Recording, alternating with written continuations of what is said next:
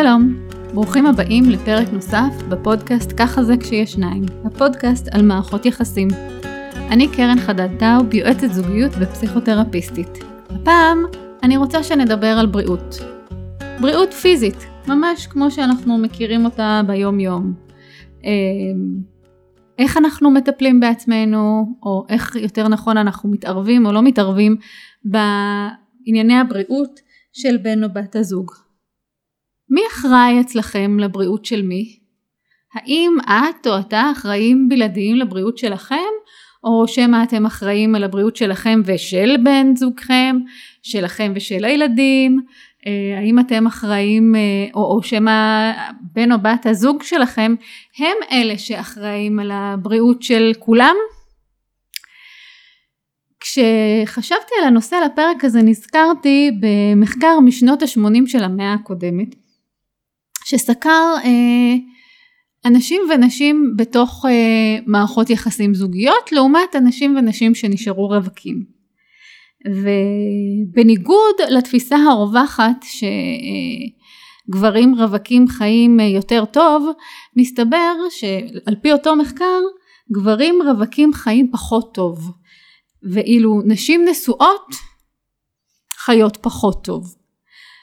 והמשמעות בניתוח של הנתונים העלה שנשים נוטות להיות המטפלות העיקריות. זאת אומרת, אלה שדואגות לבריאות של כולם.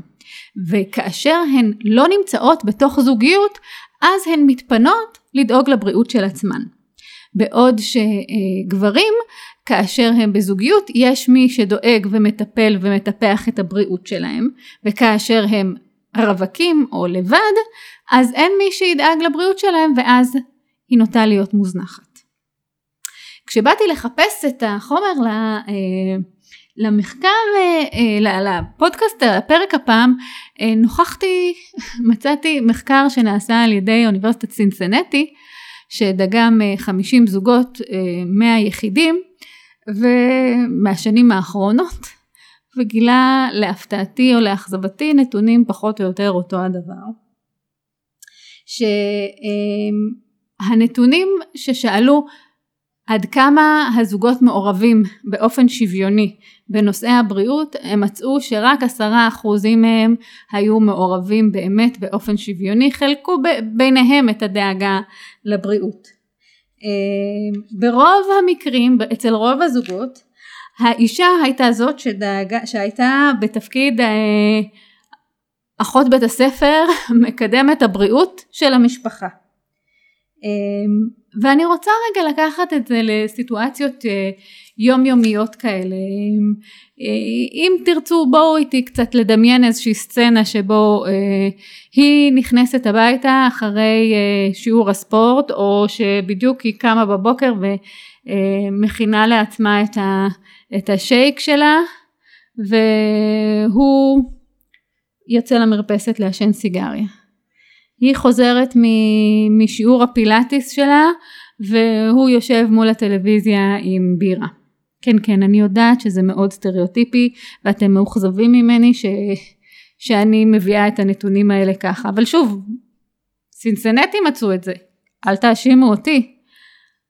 זה כמובן יכול להיות גם הפוך. יכול להיות שהוא נמצא באיזשהו טריפ של בריאות, והוא אוכל רק נבטותים שהוא גידל במרפסת, ושותה רק מים שטוהרו במסנן מיוחד שיובא מחוץ לארץ, ורץ כל בוקר. זה הכל יכול להיות, זה יכול לשבת אצלה, זה יכול לשבת אצלו. אבל מה קורה באמת שאחד מבני הזוג מטפח או מטפל בבריאות שלו, והשני לא? או אפילו לא אחד מטפל או מטפח והשני לא, אלא שאחד צריך יותר תשומת לב בריאותית, והשני מנסה או רוצה להגיד לו את זה. איך אומרים? איך ניגשים בכלל לשיח כזה על הבריאות, בלי להישמע מתנשאים, בלי לתפוס את המקום ההורי הזה, המנסה מתייחס לשני כאל ילד קטן? זו שאלה מורכבת. הדרך הכי טובה לגשת לסיטואציה כזאת היא פשוט לבוא ולהגיד, אני מאוד מוטרדת מהבריאות שלך. וגם אם אתה חושב שזה עניין של מה בכך, גם אם אתה מבטל את זה, זה מאוד ירגיע אותי אם נדע שטיפלנו בזה. ואני אשמח לעזור לך בכל דרך שאתה צריך כדי שזה יקרה. אתה רוצה שאני אבוא איתך, אתה רוצה שאני אקבע את התור, מה שאתה צריך כדי שזה יקרה. מה יעזור לך? לפעמים זה שאני מוטרדת מהבריאות שלו, זה רק מכניס אותו יותר ללחץ. יכול להיות שהוא לא רוצה, הוא מנסה להדחיק ולא רוצה לחשוב על הבריאות שלו, ובכך שאני מדברת על זה אני מלחיצה אותו, ואז הוא ינסה לבטל כדי להרגיע אותי, והוא לא יהיה לו גם מקום ומרחב לחלוק את הקושי שלו, את הדאגה שלו. ולכן זה דיון מורכב, וזה דיון שיכול להתנהל בהמשכים, הוא לא חייב להתנהל בישיבה אחת, בשיחה אחת, אלא להבין שזה משהו שהוא מורכב, ולפעמים הוא צריך לחלחל פנימה, ולפעמים הוא צריך לעבור עיבוד. ואז אנחנו צריכים להתייחס לזה, במלוא כובד המשקל, ולתת לזה את מלוא תשומת הלב. אנחנו יודעים שאנחנו לא אלופים במניעה. אנחנו חושבים בצעירותנו שאנחנו בלתי מנוצחים, ולא משנה כמה זבל אוכל כזה, תזונה לא בריאה נצרוך, וכמה לא נתעמל, וכמה זה הגוף שלנו כל יכול, והוא מתחדש, ואנחנו יודעים שלאט לאט אנחנו יותר מודעים לנזקים של הסביבה, ולמשמעויות של הדברים האלה, ומשקל שאנחנו עולים כילדים, קשה לנו לרדת אותו, עוד כל מיני דברים שבהמשך אנחנו משלמים עליהם מחירים, בעיות פוריות יכולות לנבוע מזה, אבל חשוב לנו להיות קשובים קודם כל לעצמנו, וכדאי גם אפרופו להיות קשובים לעצמנו, אם אנחנו באים בדרישות בריאותיות מבן הזוג, כדאי שנדע לדרוש אותם גם מעצמנו. אם אנחנו דורשים ממנו תזונה בריאה, אז לא כדאי שאנחנו נעבור לידו עם כל הג'אנק פוד שהוא כרגע נמנע ממנו. לעשות את האיזונים האלה כדי שבאמת נוכל להיות שם. זאת אומרת, אם שנינו ביחד נפצח בדיאטת בריאות, כי זה יעזור לאחד מאיתנו לעמוד ביעדים, אם שנינו נצא בערב להליכות כי זה עוזר לאחד מאיתנו, אז ברור ששנינו נרוויח מזה. וצריך להתאים כמובן גם את הספורט, גם את התזונה, למצב הבריאותי של כל אחד מאיתנו, וייתכן שהקצבים הם שונים, והתזונה תהיה מעט שונה, אבל היכולת לעשות את זה ביחד יכולה להוות תמיכה.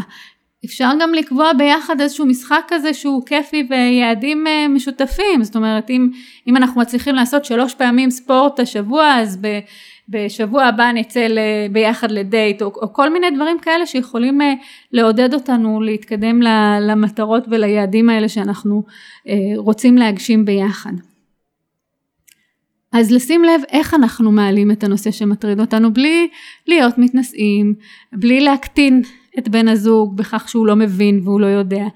כן להציף את הרגשות שלנו, ואולי גם להזמין את בן או בת הזוג לחלוק איתנו את הרגשות שלהם סביב הנושא הזה, כדי לעשות את זה ביחד, בשיחה. אחר כך, במידה וכן יש רצון וצורך לתמוך אחד בשני בתהליך, אז הדרך מומלצת לעשות את זה, אם זה אפשרי, זה לעשות את זה ביחד, לעודד אחד את השני, לחשוב על שיטת ניקוד שתעזור לכם, לעשות את זה אולי תחרות ביניכם, אולי זה יכולה להיות אפילו תחרות משפחתית, עם אחים, עם הילדים, מה שנכון ונעים עבורכם לעשות בזה מבצע. ושוב, להתאים את זה למקום שאתם נמצאים, לקצב שאתם נמצאים, ולמערכת היחסים שלכם. הבסיס שאנחנו מדברים עליו היום בהקשר לבריאות, הוא היכולת לדאוג לעצמי קודם כל, כמו שדיברנו בעבר על המקום הזה של סלף קר, איך אני דואג לעצמי ומטעין את עצמי ומחדשת את האנרגיה שלי מתוך הקשבה לעצמי. ואז במידה ויש נושאים בהתנהלות של בן הזוג שלי שמדאיגים אותי, אני באה מהמקום שלי, אני לא אומרת לו אתה עושה ככה וככה, אלא אני מדברת על עצמי, מה הצורך שלי. מאוד ירגיע אותי אם אתה תדע לטפל בעצמך יותר טוב, אז תדאג לעצמך יותר טוב. איך אני יכולה לעזור לך שזה יקרה? ואלה הם נקודות שפותחות את השיח, ולא מאשימות, ולא מפחידות, אלא חולקות. מייצרות מרחב יותר אינטימי, מרחב שהוא מרחב משותף של שיח ושל צמיחה. אז היום דיברנו על בריאות ואיך ניגשים לנושאי בריאות. התחלנו מהמקום הזה שהמחקרים מראים שנשים הם בעיקר אלה שמטפלות בבריאות, אבל לא בהכרח. ולא להחזיק את זה לבד, אלא יכולת לחלוק ביחד באחריות ולשוחח על התחושות והרגשות שעולות סביב זה, עולות ועולים סביב זה, ובעיקר מודעות. תודה שהאזנתם לפרק נוסף בפודקאסט, ככה זה כשיש שניים, פודקאסט על מערכות יחסים. אני בן.ת, אני יועצת זוגיות ופסיכותרפיסטית. הקליניקה שלי נמצאת בהר אדר, אני גם עובדת באונליין. אתם יכולים למצוא אותי בדף הפייסבוק העסקי שלי, ייעוץ זוגי בן.ת. אתם יכולים למצוא אותי גם באתר שלי, www.karenaur.info. אם יש לכם איזושהי הערה, שאלה, נושא שתרצו שאתייחס אליו, אשמח מאוד לשמוע מכם דרך האתר או דרך דף הפייסבוק. תהיו בריאים. להתראות.